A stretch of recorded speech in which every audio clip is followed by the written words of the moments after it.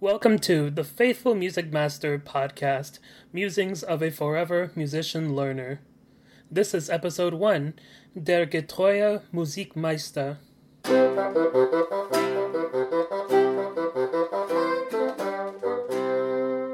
Hi, I'm Ellis Montes. Welcome to the first episode of my podcast. I hope that you enjoyed my rants and rambles, musings, I guess, about the different things that keep me busy, if not preoccupied, because there are lots of things that keep me preoccupied all day. Today I'm going to run through a few answers to some questions that I came up for myself, and I'm probably going to use this as a structure moving forward.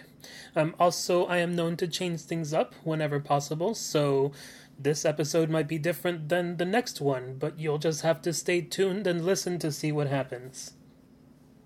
Alright, so I wanted to go ahead and start off very similarly to some of my favorite podcasts with asking the question of what am I drinking? So this is a little bit different though, because a lot of other people usually talk about alcoholic drinks, and I drink sometimes, but not all the time. But what I do always have is boiling water. So I have a water heater that's almost always full, and it's almost always boiling. And so as a result, I have to have tea with it. And that's what I'm drinking today. And the tea that I'm having is this Tezo tea. It is called the Wild Sweet Orange flavor. I just kind of got it on a whim because I've been ordering lots of groceries from Walmart, and they have like a minimum requirement if you want to pick up. So it's like I just order a bunch of teas because those usually kind of stack up the price enough for me to be able to pick up groceries. And so this one was one of the ones that just showed up on the list.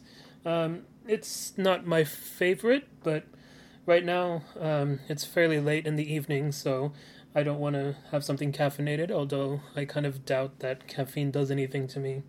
But anyways, so it's a very orange forward tea. It gets very sour actually. This is the first one that I actually have to like brew for half the time and then like cut it with water because it's just too strong whenever I have it. It tastes like an unripe orange, and I guess that's why it's called the Wild Sweet Orange. So anyways, so that's what it is. This Wild Sweet Orange tea.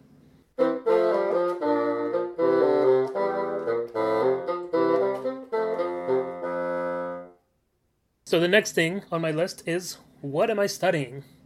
So I'm almost always studying things in general. I love studying, I love learning, I love reading, I love doing a lot of different things in this category. So I'm always studying something.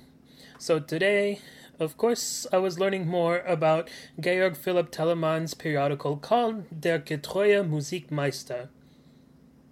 And for those of us who don't know German, just like me, I'm really bad with German. I only know those words, basically.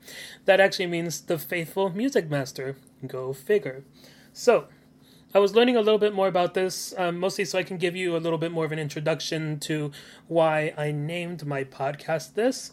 And I'm hoping to kind of talk about a few other things pertaining to that sort of theme later on in the podcast. So bear with me, and we can basically kind of get through all of these different things about this collection. I don't even know what to call it. It's kind of difficult to classify what exactly this was.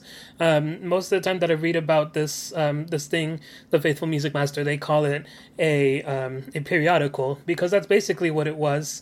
It was a collection of music that was geared towards amateur musicians. And I will say that amateur musicians, kind of in this time period, we're talking about the 18th century, it sounded like people kind of had a little bit more expertise on instruments. And if I can just go on a whim, I think it's because there wasn't such a thing as recorded music, so everybody just started having to play their own music in order to listen to it. So a lot of people would actually practice different instruments, and so they would perform on them for each other and for themselves as well. And so I find that kind of the music in there, although it is geared towards amateurs and in the grand scheme of things, it's fairly easy to play. Like they're in easier keys, they're shorter pieces, and they're fairly accessible on different instruments. It's still basically geared towards amateurs. And so that was apparently that's kind of the point of it, was that it was geared towards amateurs, and that every different publication would basically kind of build off of the last one or something along those lines. It doesn't really make sense to me that the first one will be like a recorder sonata, and then the next week you get a song, and then the next week you get a harpsichord suite, and then all of a sudden you're just like, so I don't know how you necessarily build up on it or not, but I don't know. I'm not an 18th century musician. But anyways, so again, geared towards amateurs. And the really interesting thing, like I just pointed out, is that pretty much every publication has kind of a different set of instruments, basically. And the idea was that the music was also fairly accessible for different instruments. At the time, there wasn't this idea of like, oh, this is only for violin, oh, this is only for clarinet, oh, this is only for bassoon, or something like that. Instead, it was just like, here's a treble, here's a bass, or maybe it's just one instrument, or maybe it's multiple instruments. It doesn't matter. Kind of, you get to pick your instruments, and then after you just get to go on from there. So that's another thing, is just that it's really flexible in the instrumentation. And if you notice from the theme song, I actually played what was originally published as a recorder sonata on the bassoon. Not only that, I played on a modern bassoon, which is of course a little bit different, but it doesn't matter because we're in modern times. You can challenge me on that, whatever. Anyways, so it's flexible in its instrumentation. And then, so it was published in 25 parts. It was basically published every fortnight or every other week, basically. And each one had like this little collection of different pieces for different instruments. So that's the general idea of what Der getreue Musikmeister, or the faithful music master, was. And I do not intend to say that I am going to be a teacher or anything like that. I just like the title a lot because I think it works really well in English. This idea of faithful and music master, the fact that faithful can mean somebody who is a person of faith, a believer of whatever religion or spirituality or tradition.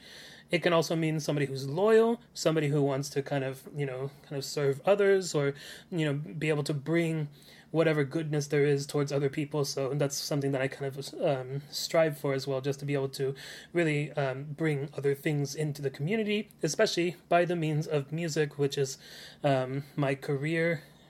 And it's something that I've kind of grown up with, and it runs in my family, and it's just really important for me in general. So I hope that I, as a music learner in this case, can actually bring this to other people, at least. So, and I do not want to say that I presume myself to be a music master.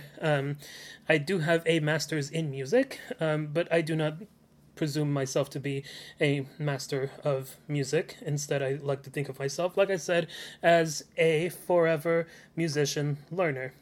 But again, the title of the periodical says Music Master, so I'm going to kind of play along with that, and maybe there's kind of some other commentaries I can come up with about that later on. So, all that being said, let's kind of take this in a completely different direction. So, I am often studying about music. I have books that are, sort of geared towards university level research and stuff like that. But the other thing I like to do a lot of studying of is languages. That's one of my favorite things, and hopefully you can kind of get that already with just a little bit of excitement about just being able to pronounce the German. I was in boys choir when I was growing up, so we sang in a bunch of different languages, and I really loved just being able to sing in different languages and learning more about how the different languages worked, especially with regard to their spelling and their pronunciation, and it was just really interesting. And I still use those techniques today to kind of show these little tidbits to you, so it doesn't entirely go to waste. So, like I said, I like studying languages. The one language that I've been studying for, and there goes the refrigerator.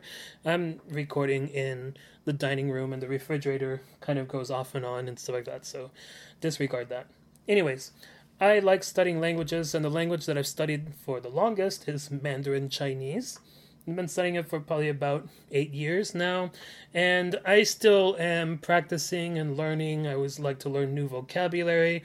I'll meet new people to practice with and stuff like that. Maybe I'll be able to explain more about my learning techniques and stuff like that. But for today, in terms of the question of what am I studying, I also wanted to say that I'm actually delving into classical Chinese. Yay! Um, so, classical Chinese is basically the literary language for China, or what becomes known as China over the ages. And it's basically a highly stylized form of language that kind of is it's very concise. It has very few words in it, and so as a result, it takes a lot of extra study to kind of figure out kind of how the different words work together. And there's a bunch of really weird, like leftover particles. So, like in Mandarin, you can find some of these extra words like hu and zhi and zhe and stuff like that. You'll find all those sounds in Mandarin, and they won't really mean anything because they just kind of linger on from older times. But in classical Chinese, they actually mean something because there's so few words to begin with. On top of that, though, I also just really enjoy the poetry, so that's the other reason why I wanted to kind of get into it a little bit more, so that way I can understand the poetry more. A lot of times I can kind of approach a traditional Chinese poem, and I can read many of the characters, but I won't always be able to understand it, so I want to kind of study a little bit more about that. And then also some of the other texts, such as Confucius, for example. I love his teachings and his writings. They are very, very, very interesting from a philosophical perspective, and I like to think of them almost from a theological perspective as well. They kind of inform you how to kind of live your life and how to kind of conceive of, sort of the divine in the context of the mundane as well, or of the human. So, funny story though. So last night when I got my classical Chinese book out so I can start learning, I hadn't touched it in a very long time, and I am very lazy when it comes to dusting in general around the house. So my bookshelves get lots of dust, especially because I have too many books. So there's a lot of times when I'll have a book that I'm reading, and then afterwards the other ones collect more dust. And so over time, that kind of adds up and adds up. And so when I pull out a book that I haven't really touched in a very long time, all of a sudden, there's all of that time's worth of dust that comes out. And my body is very sensitive to dust. I keep on reminding myself of that, and yet I always, just leave dusting to not be done, basically.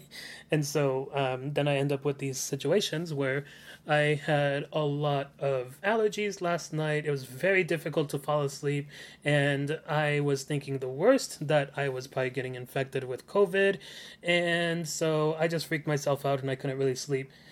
So that was the loveliness of me getting my classical Chinese book out. It's almost as if, like, when people talk about learning Latin and they summon demons, and all of a sudden they are being kind of surrounded by these sort of like otherworldly beings. Perhaps it's a similar experience by grabbing a classical Chinese text. But anyway, so I grabbed it. I read through a little bit of it. I was learning a little bit more about the vocabulary and the grammar. So, anyways, I'm doing a lot better today, by the way, so I know that it's not COVID, so, I'm doing better, and that's also why I drink tea, so that way in the morning and at night, my breathing can be a little bit easier, because warm water just helps the lungs to open up, and I'm not a scientist, I'm not a doctor, I'm just describing how I feel whenever I drink tea. So anyway, so that's my story about grabbing the classical Chinese textbook. So I like Chinese poetry, especially because of the way that the meter sounds. And one of the difficult things about the Chinese poetry is that, like I said, since it's so concise, the sound of it is very different in Chinese. And I mean Chinese as in like the entire family of languages, including classical pronunciation, Mandarin, Cantonese, whatever you want to say. Basically, in Chinese, the poetry sounds so much different than, at the very least, any poetry that we have in the West. And I'm mostly familiar with just English. I'm very well versed in English poetry because I actually did a degree in that. But also, I'm pretty familiar with like Latin poetry and Greek poetry and a bit of Spanish poetry as well. So from kind of judging from those, and also French poetry, judging from those Western poetic traditions, we do not have something that has the same sort of feel as classical Chinese poetry. And so that's one of the biggest reasons why I love to learn more about the poetry. And I wanted to go ahead and just read just one poem that I'll read it in Chinese, in Mandarin, with Mandarin pronunciation, because that's the one that I know best. And, you can kind of just listen to it, just kind of to hear how it sounds. One of the things that I loved about my poetry teachers is that one of the most important things they always emphasized was the actual sound. We always had people read our poetry out loud to each other when we were actually writing poetry and workshopping it together. And we always read the poetry that we were studying out loud as well, because it's just really important to kind of engage with that sound aspect of our poetry. So this poem is called Qingming, which basically means the clear and bright festival. It's the tomb sweeping day for traditional Chinese culture. I know that some people still celebrate it or observe it. It's kind of a strange confluence of emotions there, I guess, associated with it. So it's solemn in the sense that you're kind of bringing respects to your ancestors and going to their graves and cleaning them up and tending to them. But it's also oftentimes viewed as the day to go to the park, to gather with family and friends, and to enjoy nature, especially because it happens right around the beginning of spring. Well, maybe not the beginning, more like in the middle of spring. It kind of goes back and forth between March and April, if I'm not mistaken. I'm just kind of pulling this out of my head because I always think about it almost every year, and then I read about the history and stuff like that over and over again. But anyway, so this one is called Qingming, and it's by a poet named Du Mu. Don't know too much about him. Perhaps I should have prepared that beforehand. But anyways, here is the poem. 清明时节雨纷纷，路上行人欲断魂。借问酒家何处有？牧童遥指杏花村。So there it is. 4 lines. Each line has 7 characters. And this is a translation in this book that I have. I do not like this translation, but again, I didn't really take the time to translate it myself.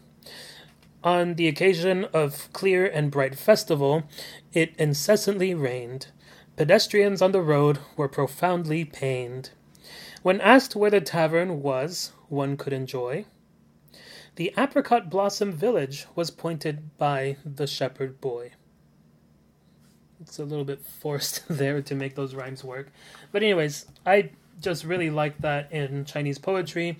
And I was actually really fortunate when I traveled to China once that there was a time when I was watching kind of a performance with an opera singer, a Chinese opera singer, and she was talking about the importance of the literature to Chinese culture, and that she was mostly speaking because everybody there was Chinese except for me, and basically she was saying that we all, I'm trying to quote her basically, I do not mean this for myself because I am not Chinese, she basically said that we all need to take our responsibility as Chinese people, as people who have this Chinese culture within us, to actually, kind of bring this culture forward with us as we, live our lives and stuff like that.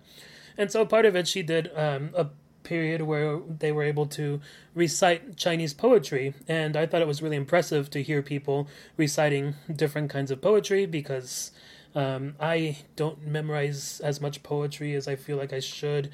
There are times in my classes when our teachers would just recite so many different poems without even looking at a page or anything like that. And they would just come up with random ones. I guess that's similar to like people who memorize Bible verses. That's kind of what I do.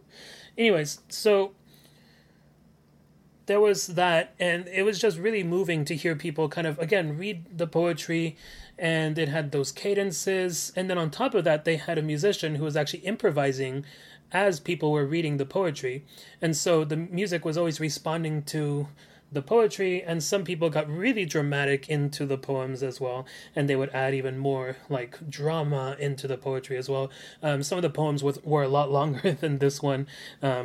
This poem and the ones that I'm most familiar with are mostly taught to younger children, so I'm not that familiar with like the really long poems, which there are quite a few of as well in the classical Chinese tradition.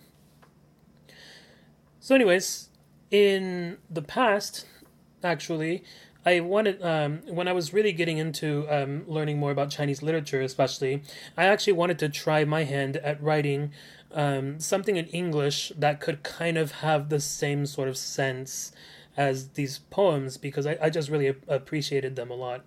And so what I did was I kind of set a little pattern for myself to follow where basically I said I will pick one of these meters, which usually they have like a 4 character line, a 5 character, 6 or 7. Those are usually the ones that there are, and I know I'm just kind of naming numbers now, but trust me, most of them are usually 5 or 7 characters, and then there are some other poems that are also in 4 or 6 characters as well.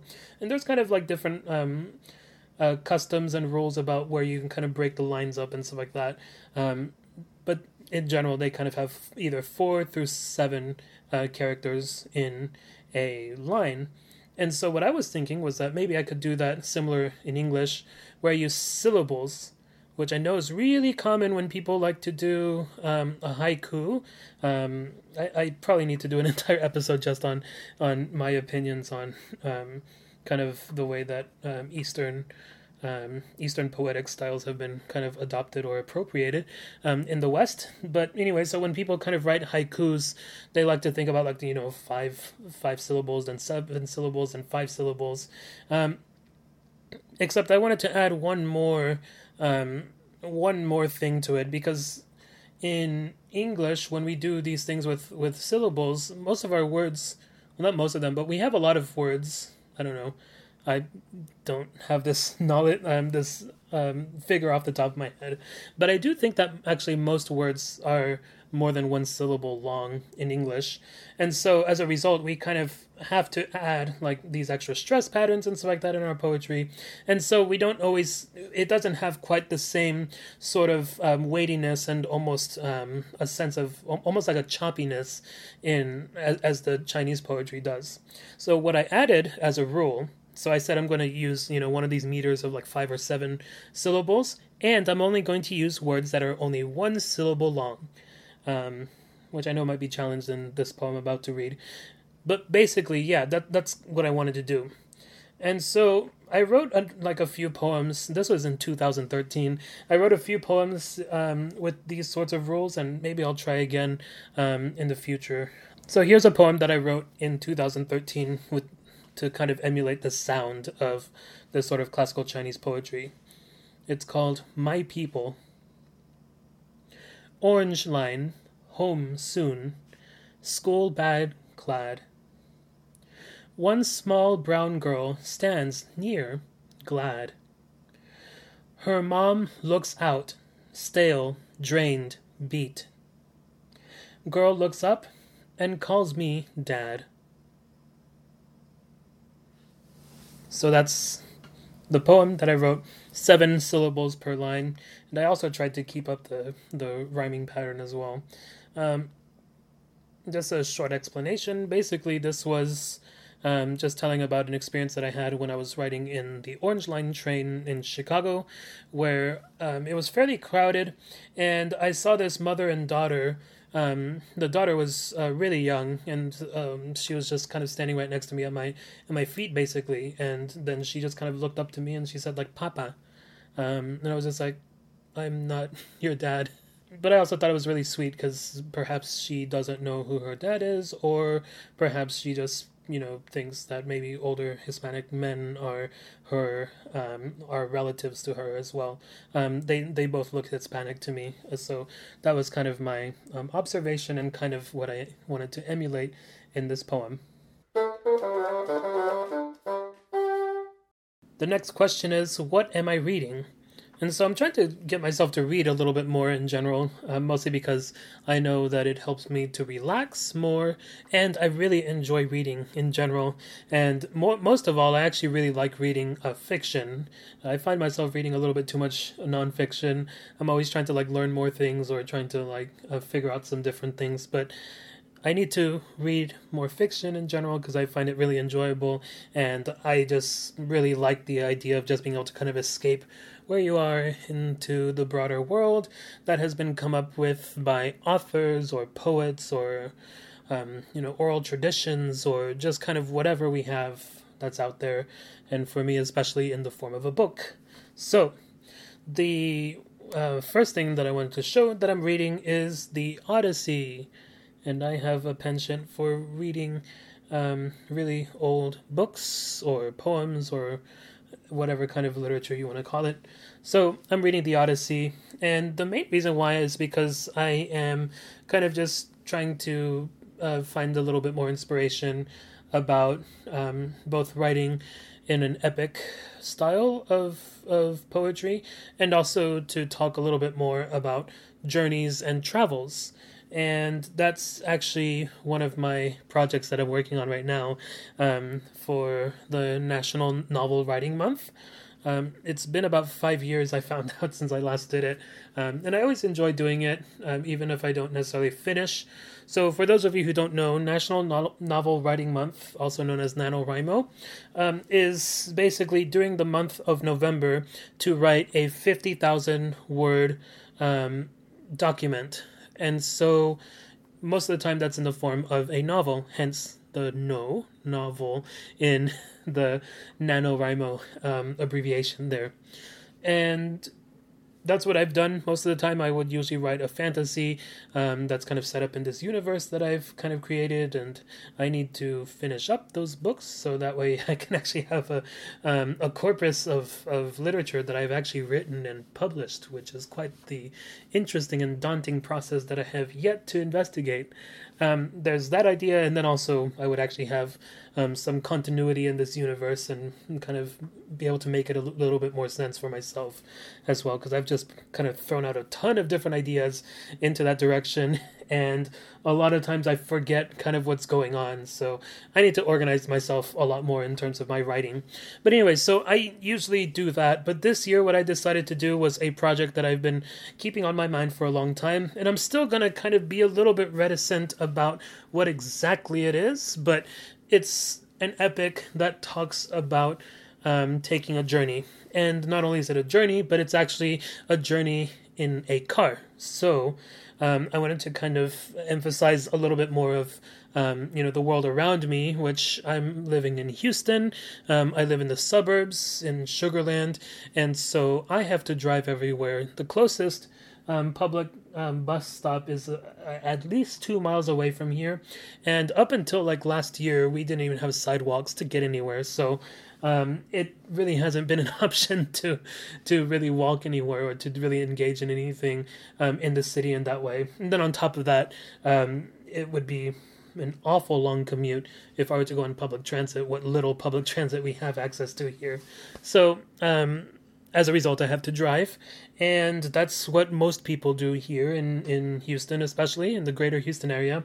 Most people drive, and a lot of people kind of have subscribed to this this sort of idea that was really popular, I believe, in the 70s and 80s, which was to kind of live a little bit further away from the city, not quite that far away from the city, but just not inside the city limits. And so basically, people will oftentimes commute into the city for work, and then they'll commute out of the city after work. So that's all to say that there are lots of cars, and cars are really important to the greater Houston area. And we are the fourth largest city in the United States.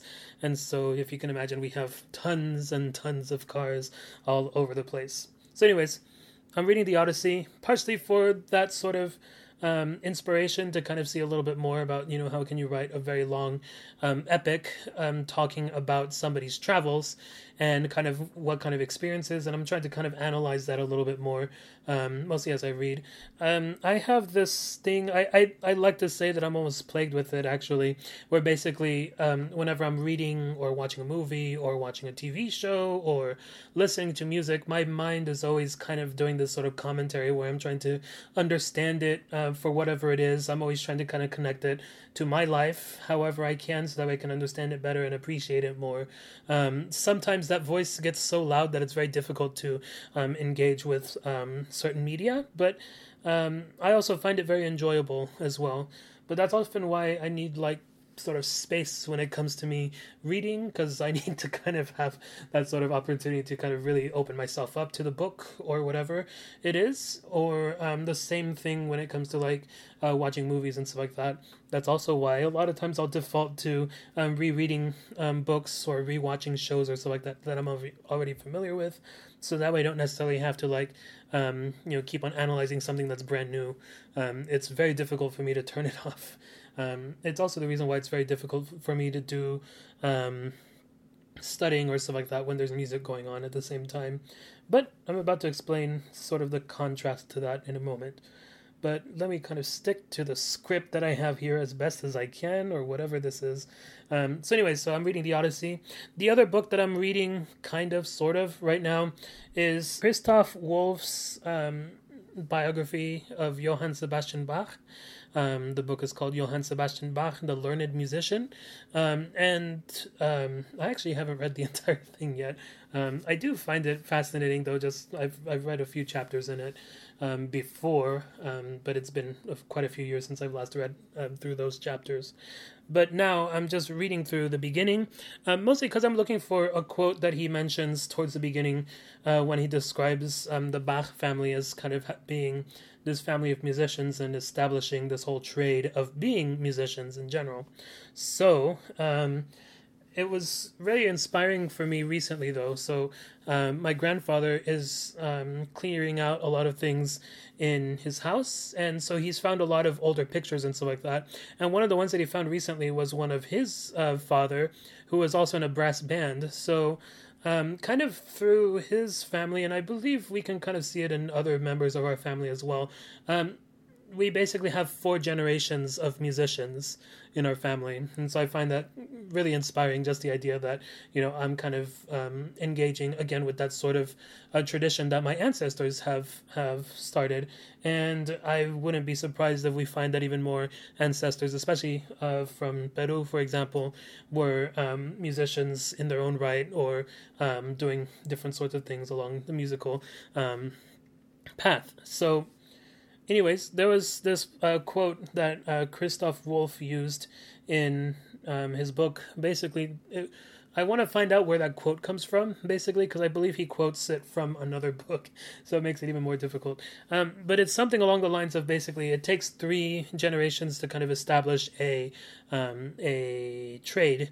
And so the idea there was that basically in Bach's family, I believe Johann Sebastian Bach was the 3rd generation in his family to take on music, and then afterwards his children also continued that as well. So that's at least 4 generations of musicians who were prominent in their own time. Of course, Johann Sebastian Bach is probably the most famous out of his family, and one of the most famous Western classical composers. Well, he was a performing musician as well at the time. We don't have recordings of him, unfortunately. But so he was, one of the most celebrated and remembered ones. But at the same time, his children were also very well respected and very well received at the time. They were the ones that actually kind of brought the gospel of Johann Sebastian Bach to the rest of Germany and basically to the rest of Europe at the time. I am just reading the book to find this one quote, just because I wanted to talk about it with my family, because I just think it's really interesting to talk about multiple generations establishing a trade, and just kind of how I see that in our family as well. And I really love it. It's really neat that we can kind of have this sort of tradition in our family, a tradition of music and a tradition of religion as well. We're all, most of us are, well, I believe all of us, yeah, we all basically are very involved in church in general. So there's that as well. All right, so moving on. So I guess I'm kind of going down the list of things that I use to entertain myself. So reading was one of them. The next question is, what am I listening to?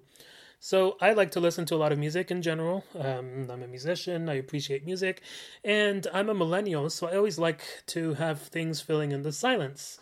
I have to have my background music for when I'm washing the dishes, or when I'm going on a walk, or when I'm even going from my room to my car. I need to have some noise going on in the background. It's just kind of the thing that I do, and I've heard kind of through memes that this is a really common thing for millennials to do in general. So, anyways, I'm always listening to music. And on top of that, right now, especially, what I've been doing is I've been listening to longer pieces of music, mostly because I am using that as kind of background music for when I am writing this epic. This epic poem project. I shouldn't call it an epic project because it's not that grand. But anyway, so I'm working on this NaNoWriMo thing. And so kind of whenever I'm doing the writing, I find it really helpful if I can just have some music in the background. And so what I've been doing is kind of listening to mostly symphonies, because those pieces are usually about 45 minutes to an hour and a half long. So that fits just about the right amount of time for me to kind of sit down and put 1,600 to 2,000 words onto the page. And that's basically the daily goal. So yeah, I've been listening to a lot of those. Most recently, though, I have listened to Shostakovich's 15th Symphony, which turns out to be one of my favorites. And if you know me, you know that I like to say this is one of my favorites about a lot of things. I have a lot of favorites. And when you ask me, like, what is my favorite thing, I almost always try to like qualify it by putting it into a different category because I have too many favorites that I don't like to like value one above the other in general. So this symphony is one of my favorites. I guess it's my favorite Shostakovich symphony, or whatever. I don't know. I don't know if it's my favorite of his symphonies though. I guess that'll be another thing for me to rank them one day. I don't know. Maybe that can be something people want to listen to. Anyway, so I really like this piece a lot. And when I was actually writing, I was kind of going back and forth between like actually listening to the performance and then also writing just because there's a lot going on. So just a little information about this piece. At least from the listening experience, there's a lot of like background and stuff like that, and I don't really know it off the top of my head. I didn't want to have to sit down and write for too long to create this script, so I'm just going to give you a few highlights that I glean from it whenever I'm listening to it. Although I do have a few analytical things that I've learned, but that's because they just keep on coming back and coming back and coming back. So, this piece, the first movement apparently was originally a separate piece, or was planned to be a separate piece, and it was going to be called The Toy Store. And the idea basically was Dmitry Shostakovich, who's a Soviet-era composer from the 20th century. He was basically incorporating a musical spelling of his son's name into the music.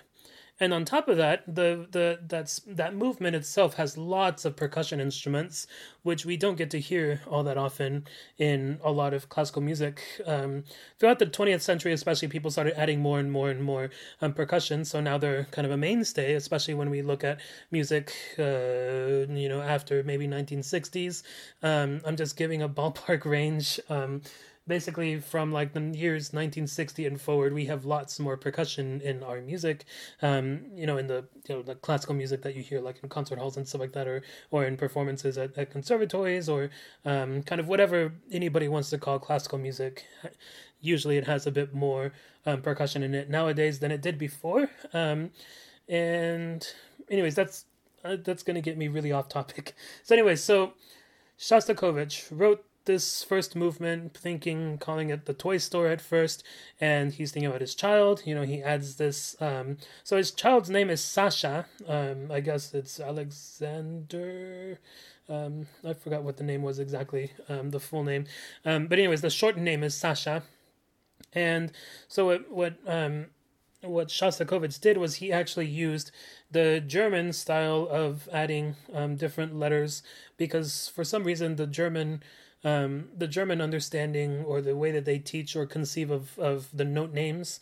So, for example, we have like the Sound of Music, like the do re mi fa sol la ti do, which is used by a lot of Romance language speaking countries. So you'll find that in France, you'll find that all over Latin America, you'll find that in Spain, in Italy, they kind of use those as their note names.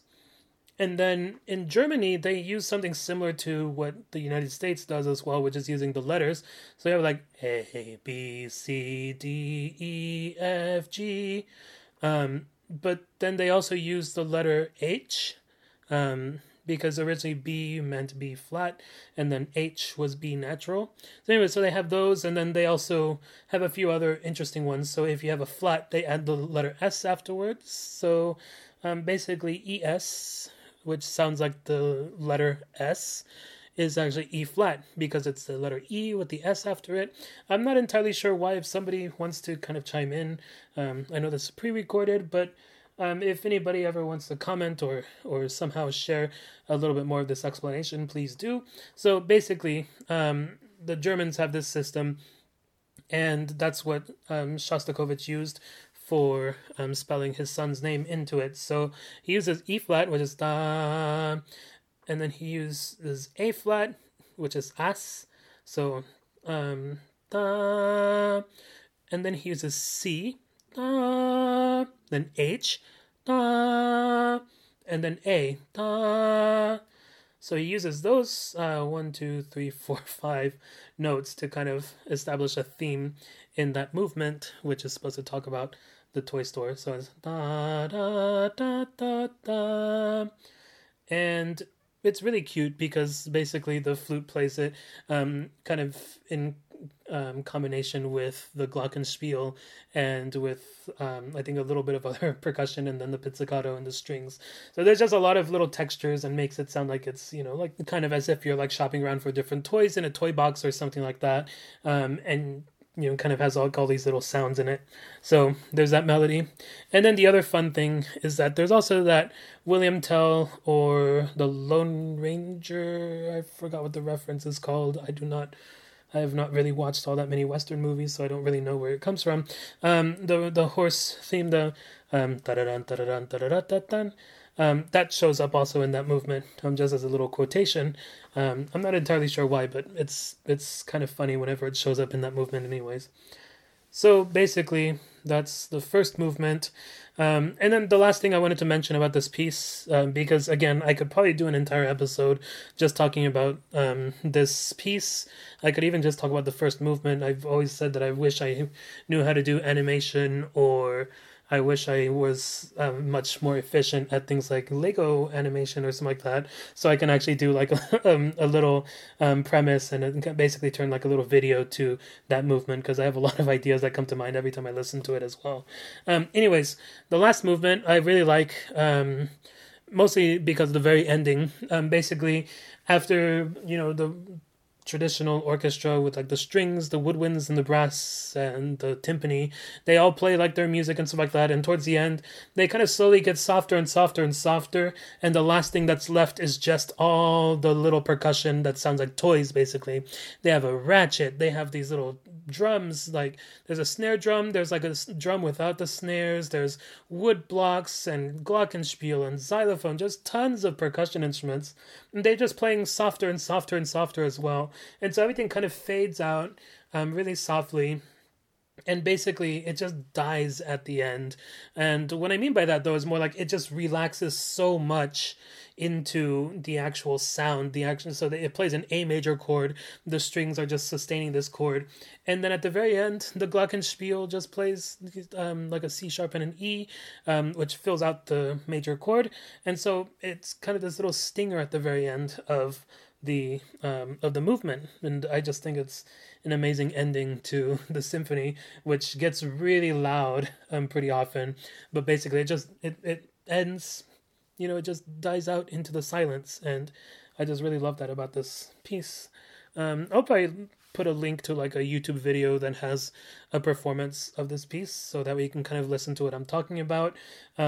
But yeah, I definitely recommend listening to Shostakovich's 15th Symphony.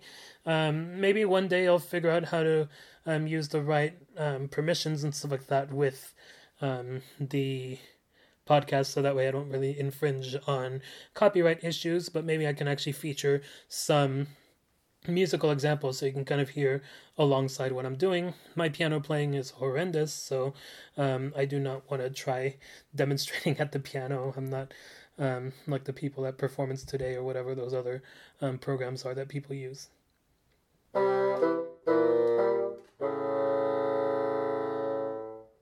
So, with my intense fascination with language, I also really enjoy learning about etymology and different words and stuff like that. So, today I wanted to also add a little word of the day section. So, the word that I wanted to use for today is verity. And the definition is a true principle or belief, especially one of fundamental importance. And that is according to the dictionary that Google provides. So I wanted to use two different sentences with this word. The first one is, an unfortunate verity onto which wordsmiths often cling is that excesses of Latinate words add pomp to their writing. It doesn't make me want to read it. So that's a really convoluted way of using the word. Here's another sentence. Hopefully this one's a little bit easier. I was kind of jokingly using that first one. Okay, this second one. The verity of compassion is being challenged as people decide whether to wear masks in public or wash their hands. I guess that sentence is a little bit unclear, but I'll just leave it as it is. Yeah. Please wear masks in public, wash your hands. We are nowhere near kind of solving this whole pandemic here in the United States, so please do your part. We all need to contribute to that. Anyways, so back to this word verity. So the other thing that I thought was interesting, and one of the things that I love to kind of talk about, is that in Spanish, we have lots of words that can be very common, but when we bring them into English, or we use like the similar word in English, they all of a sudden become very fancy words. So in Spanish, the same word that means verity, the one that derives from the same root as verity, it's hard to describe this, is the word verdad in Spanish. So verdad then comes in... it comes from, I believe, from verus or veritas in Latin, and then afterwards in English through French we get it, and it's called verity. I don't know how many times I've heard the word verity. It's very little that I've ever heard this word, so that's the reason why I wanted to just bring it up, basically. So in Spanish, really common word, verdad, and all those words basically talking about truth in Spanish. So verdad, veras, like de veras, basically, like, in truth. And then there's also, I guess that's a main one. Anyways, so those are really common in Spanish. They're even just common in stock phrases. In English, the word verity, on the other hand, is not quite as common. So I always think that's interesting. And now for an unrelated etymology of the day. But it's related because it talks about the title of this podcast. So here we go. So please bear with me. We're going to start with one end and we'll get to English eventually. So I'm going to start with German. So Getreue, I'm not too sure if that's the right pronunciation. Getreue has two components. So my German is really horrible, but I do know that the beginning letters, when you have G and E, like at the beginning of a word, that can sometimes be just an added part to a root word in German. So what I find is the root word is actually treu, which is spelled T-R-E-U, treu. And actually my computer wants to autocorrect it to true. It was difficult to get it not to do that. So anyways, this word derives from the Proto-Germanic word Triwis. I have no idea how to pronounce it. I'm just going to say it like that because I think it sounds funny. Triwis. Which then, that's the same root word that gives us the English word true. So anyway, so in the Proto-Germanic word, we have triwis, and that actually comes, if we trace it back even further, there's this one hypothetical language that linguists have come up with, which is called Proto-Indo-European, and it's just a way to kind of trace the origins of a lot of vocabulary for many European languages. And also many northern Indian languages as well, including and even Persian, for example. It spans a pretty large range of area. Anyway, so in this Proto-Indo-European language, they propose that there's this word that's pronounced dreuch. I have no idea how to pronounce the H's. Those are ridiculous, but I am not a linguist, so I'm just going to pronounce it the way that I think it is. So it's dreuch, which becomes triwis, which then becomes true in English, or treu in German. But anyway, so in that Indo-European root, that dreuch, apparently originally means something like steady and firm. And so that sort of idea is played with, especially more in German, for example, looking at the dictionary definition of treu and Getreue. Again, that's like in Der Getreue Musikmeister. Getreue, they have that same meaning of being loyal and faithful, in addition to being true, although I don't know which one is more common or not. Anyway, so loyal and faithful.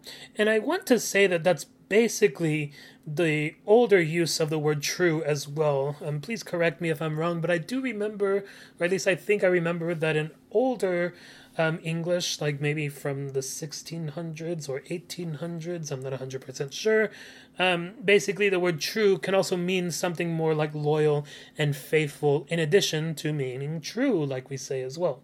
So there's that. And in addition to that, in the Romance tradition, what becomes true is verdad, and so that's where we get the word verity as well. So that's kind of how all of these words are connected together. I don't know if I did this correctly, but if you followed me, good. If you didn't, then just tell me and I can change up this segment another time. Anyways, hopefully you can bear with me on that.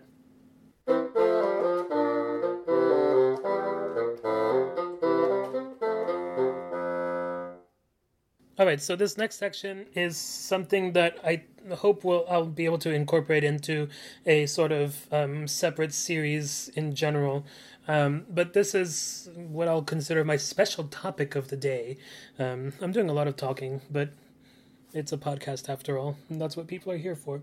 Anyways, so the special topic of the day I wanted to talk about is about the church calendar. Let me not qualify that.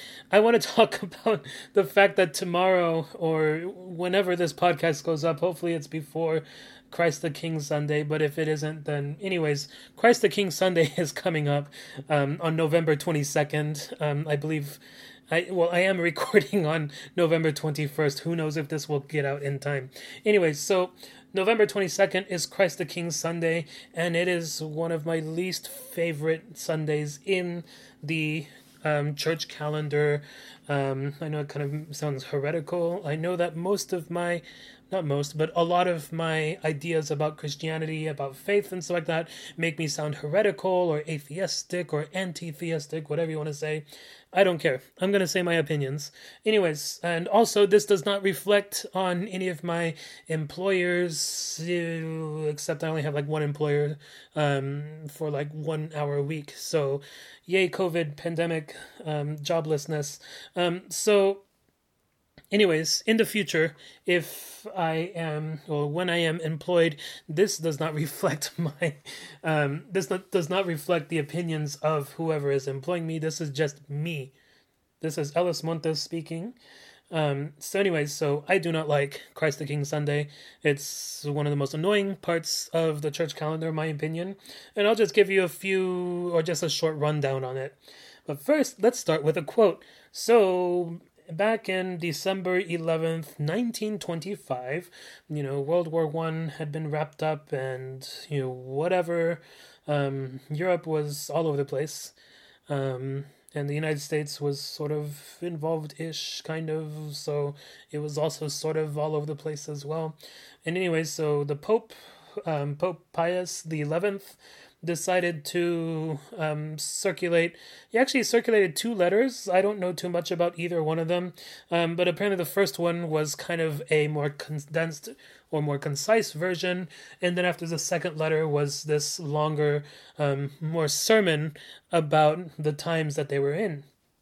And so I just wanted to quote this one sentence really quickly. So it says, "In regno Christi, in quimus quipe nobis vidabimur, ad pacem redinte grandam stabiliendamque non posse efficacius, quam Domini nostri imperio instaurando contendere." And I feel special for saying that. My Latin isn't too good. This is the English translation that is provided by the Vatican itself. "In the kingdom of Christ, that is, it seemed to us that peace could not be more effectually restored nor fixed upon a firmer basis than through the restoration of the empire of our Lord." All right, so basically, this entire letter, this whole sermon basically talks about the idea of founding the church on Jesus Christ, and basically relying on Jesus Christ as the one person that we focus on in whatever we're doing. And at the time, or at least kind of the interpretations I've been reading, are just that the Pope was responding to the fact that you had these dictatorships that were coming up. There was fascism, there was communism, there were all these revolutions going on, and of course there were the World War, and then eventually the Second World War as well. So we have all of these major movements that have these really bold, or in my opinion, people that are followed a little bit too closely at the time. Demagogue is another word. These dictators, these leaders, these war leaders and stuff like that were kind of being very prominent at the time. And so the Pope kind of took it upon himself to basically say, as Christians, he is preaching to what he sees as basically all of Christendom, or whatever you want to call it, basically saying that we need to focus on Jesus Christ, and on top of that, we need to acknowledge that Jesus Christ is the King. So that's basically the story that eventually leads to Christ the King Sunday being added to the church calendar. Apparently, at first, it was supposed to be just at the end of October. This particular time, it was going to be at the end of December. Eventually, the people who came up with the revised common lectionary calendar added it to the last Sunday before Advent any given year. And so that's where we are, and we are still observing that. And when I say we, I speak only as an Episcopalian. I'm a lifelong Episcopalian. That's the Christianity that I'm most familiar with, because that's what I've grown up with. And so a lot of times I'll be speaking about these issues that maybe only pertain to the Episcopal Church. If they do, I'm sorry. Hopefully, I can take a broader view on these different things. But basically, this is part of the Revised Common Lectionary, which is the kind of the cycle of different readings that the Episcopal Church, the Evangelical Lutheran Church of America, the I think a Presbyterian churches use it as well, in addition to Roman Catholic churches. They kind of all use the same set of readings, which is kind of developed in a 3-year-long cycle. And in my opinion, they kind of do a fairly good job at following a sort of narrative structure to them. There's kind of this development that happens throughout whenever you're reading through these. So when we're talking specifically about this time period, usually it goes from late spring all the way through the beginning of December. So in that whole period from this year, I believe it was from May all the way through the end of November. This period is called the period after Pentecost, also known as the green season because the liturgical color is green. And basically what happens is we just start reading one of the Gospels in order. And so we encounter the different teachings of Jesus, and then after, usually there'll be readings that are kind of associated with those teachings as well, but the core idea is basically whatever Jesus is preaching about in those readings that we're reading. Usually towards the end of that period, regardless of how many Sundays there are, it goes into more prophetic ideas that are predicting the coming of Christ.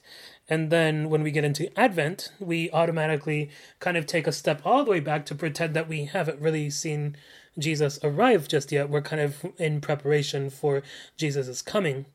And so, as a result, I feel like that transitions fairly smoothly from the end of the green season into Advent.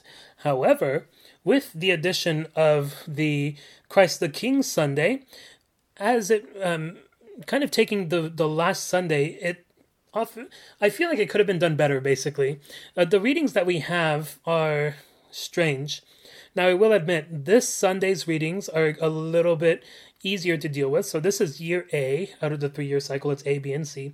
For year A, they use this the gospel, and I'm just using the gospel readings because I do not have all the time to like parse everything and whatever. Anyway, so I'm just talking about the gospel readings. So for this year, we're reading from the Gospel of Luke, I believe, and this is where Jesus is saying that I'm going to be, I'm here and I'm separating the sheep from the goats, and then after, well, actually, that's not what he says. He says basically that when the end times come, whenever he's like sitting at his throne, he will be judging and separating the sheep from the goats. That's one way that people interpret to say that kind of having an in group and an out group. Anyways, and then the other big quote that comes from this is basically, just as you did it to one of the least of these who are members of my family, you did it to me, which is, in my interpretation, talking about the fact that how you treat the poor, how you treat the disenfranchised, how you treat basically anybody, you're treating Jesus in that way, regardless of what these people are that you're treating. So make sure to treat them well, and basically don't be mean to them. So that's this year's. And so we're talking about Christ the King, and that one, I guess, is a little bit more, I don't know, it's a little bit easier to deal with, I guess. It still doesn't quite fit into the narrative of, kind of prophetic ideas of Christ's coming and stuff like that into Advent, but it's a little bit easier. Now, what gives me the real big problem, though, is when we get to year B, we're taking... we're just kind of strolling along. We're talking to Jesus. Jesus is preaching. Jesus is kind of going through his entire life and his ministry, teaching you, basically, be good to others and, be good with your neighbors and be good with God, basically. And then all of a sudden, this last Sunday comes up and it says, we are in the Passion. Jesus is about to die. And I'm just like, wait, what's going on? This is such a weird reading. And we're right before Advent. We're thinking about Jesus in the manger, like, little baby Jesus. But why is it all of a sudden we're talking about the Passion and Pilate is questioning Jesus, are you the king of the Jews? And we already know where that story is going. It's going to be really ugly. It's one of the really, the toughest imagery to kind of deal with as well. It's just really, it's just stark and harsh to kind of deal with that right before Advent. And then year C does it even worse. Jesus is on the cross, dying, basically, on this Christ the King Sunday. And, you have the two men that are crucified at his left and right. And this is where we get the really famous, Jesus, remember me when you come into your kingdom. So again, the idea that Jesus is going to go into his kingdom and he is going to reign there. So I understand the idea about Christ the King and these readings pertaining to that. But at the same time, they could be done more smoothly. And on top of that, I don't like the fact that we still have to do a World War I kind of cycle in 2020. That's my main point. Basically, it's like we're trying to, kind of establish traditions. We're trying to observe different things, but we have this one, this sort of idea about World War I that's something that we keep on bringing up every year. And I'm just like, It doesn't really jive well with me, I guess. That's my main thing. And then on top of that, there are better. This is weird to say it like this, and I don't want people to take this the wrong way, but I think that there are more appropriate ways to acknowledge those the harshness basically of war. If we really want to, have a period of fasting or a time of remembrance or something like that to acknowledge those events, there are other days to do that. The Day of Remembrance, for example, the Church of England does it already. All the churches except for, all of the provinces of the Anglican Communion, for example, do it except for the United States and the Episcopal Church, or I guess the Episcopal Church abroad as well. For some reason, we don't do that, but instead we have this lovely Christ the King part. But well, I guess the Church of England does it too. I know this is probably a losing battle, but I guess the other thing is just that Christ the King is it's an antiquated image, in my opinion. We're in an era now where monarchies are being done away with. For the most part, I mean, I think there's only like one monarchy that actually has some form of power. All of the other monarchies they're just figureheads. The queen, she just goes around being a queen. That's it. She doesn't actually do anything. The same thing with the Emperor of Japan. He doesn't do anything. He does all the ceremonial things, but he doesn't actually make the decisions about the development of the country. The same can be said about a lot of monarchies that still exist.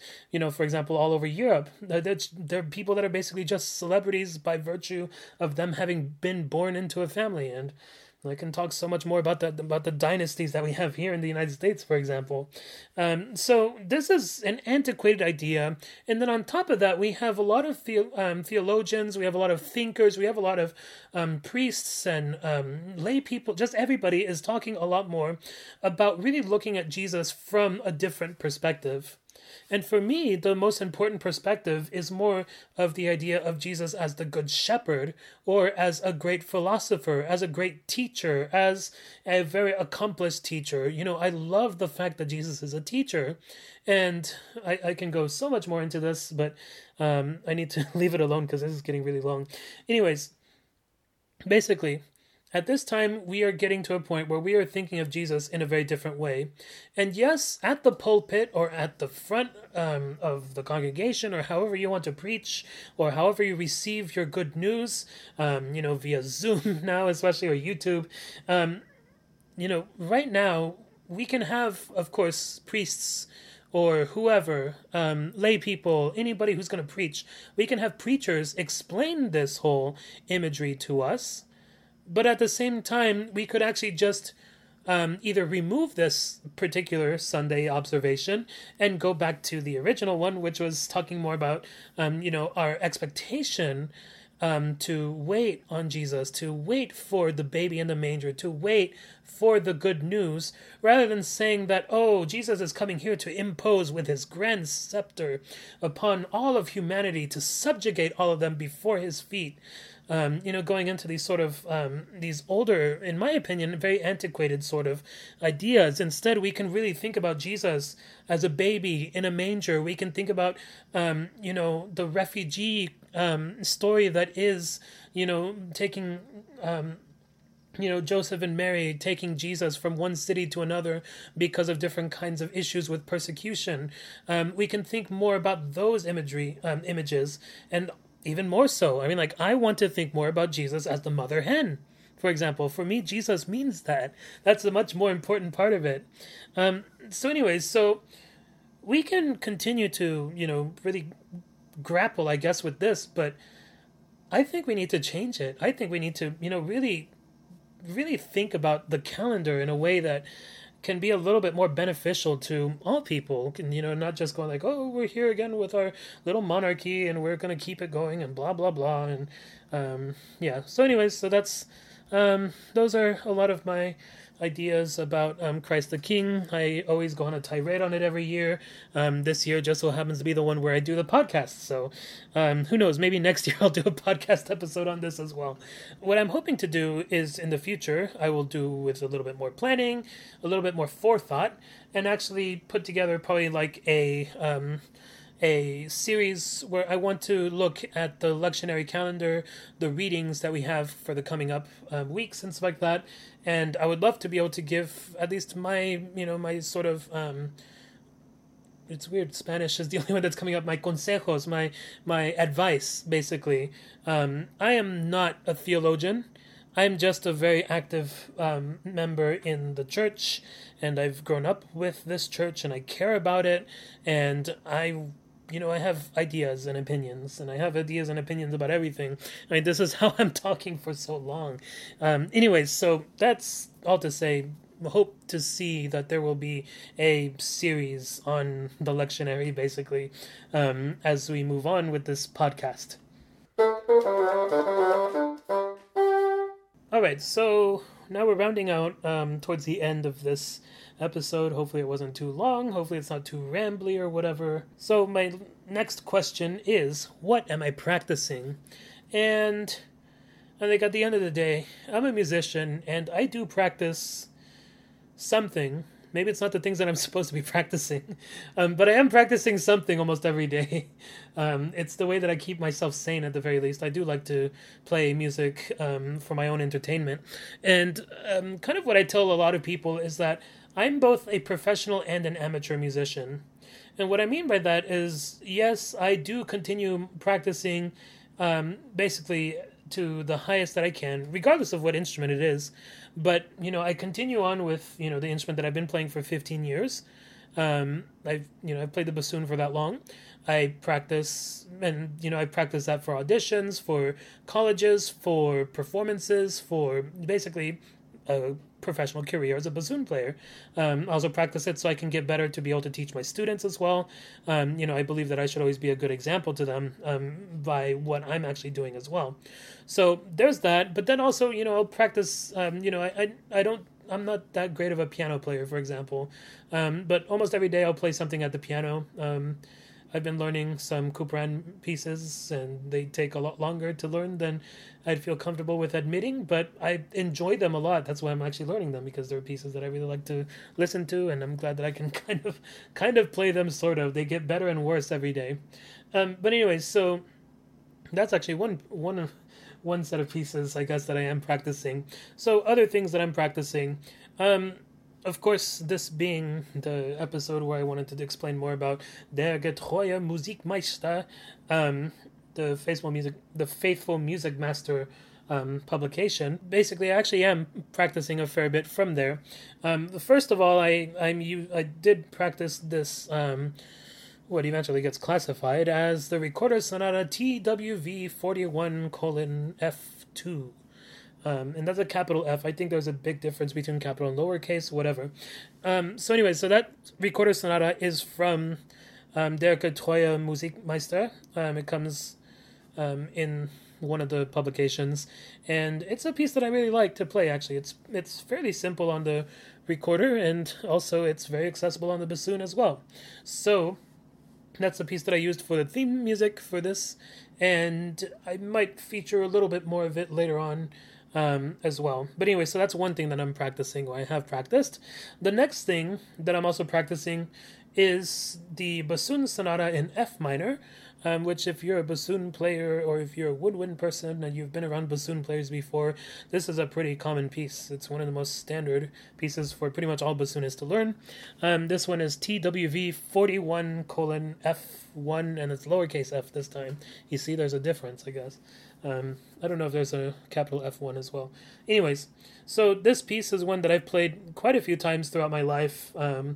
I've played it on different instruments as well. I played it on modern bassoon, and then I played it on recorder, and then I played the bass part on the Baroque bassoon, and now we're coming around to the time when I'm learning how to play the solo part on the Baroque bassoon, which is what the instrument was, what it was composed for at the time. So it's a little bit more difficult on the Baroque bassoon, but then there's also a few things that are easier on the Baroque bassoon as well.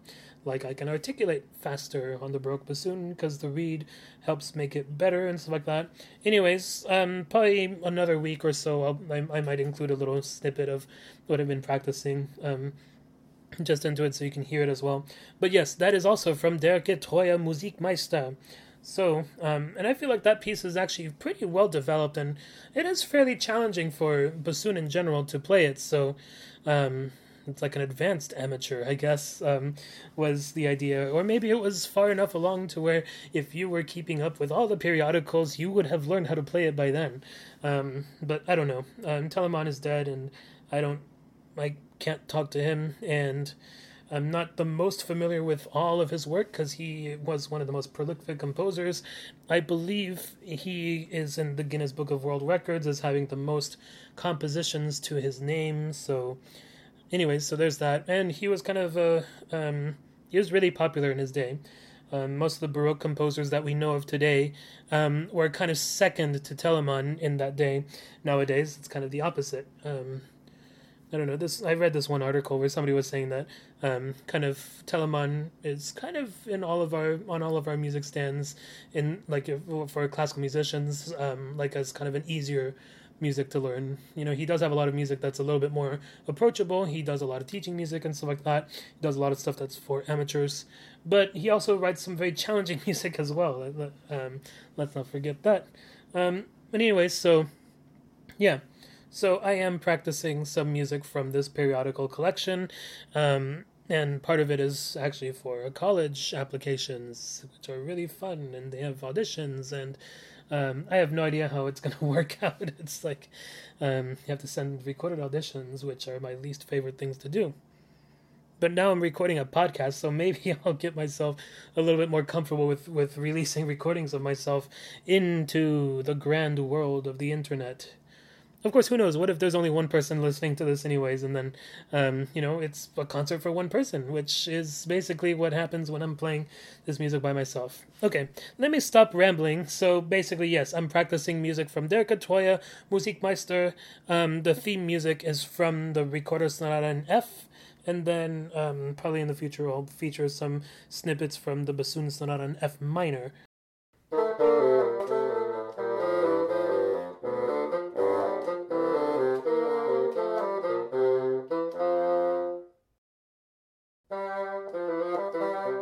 Thank you so much for joining and listening to me.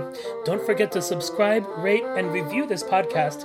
Also, feel free to reach out to me via Instagram or Twitter. I'll keep links in the show description, and please check that description for any other links and notes and kind of stuff that I've talked about. And I hope to see you next time. Thank you very much. Have a nice day.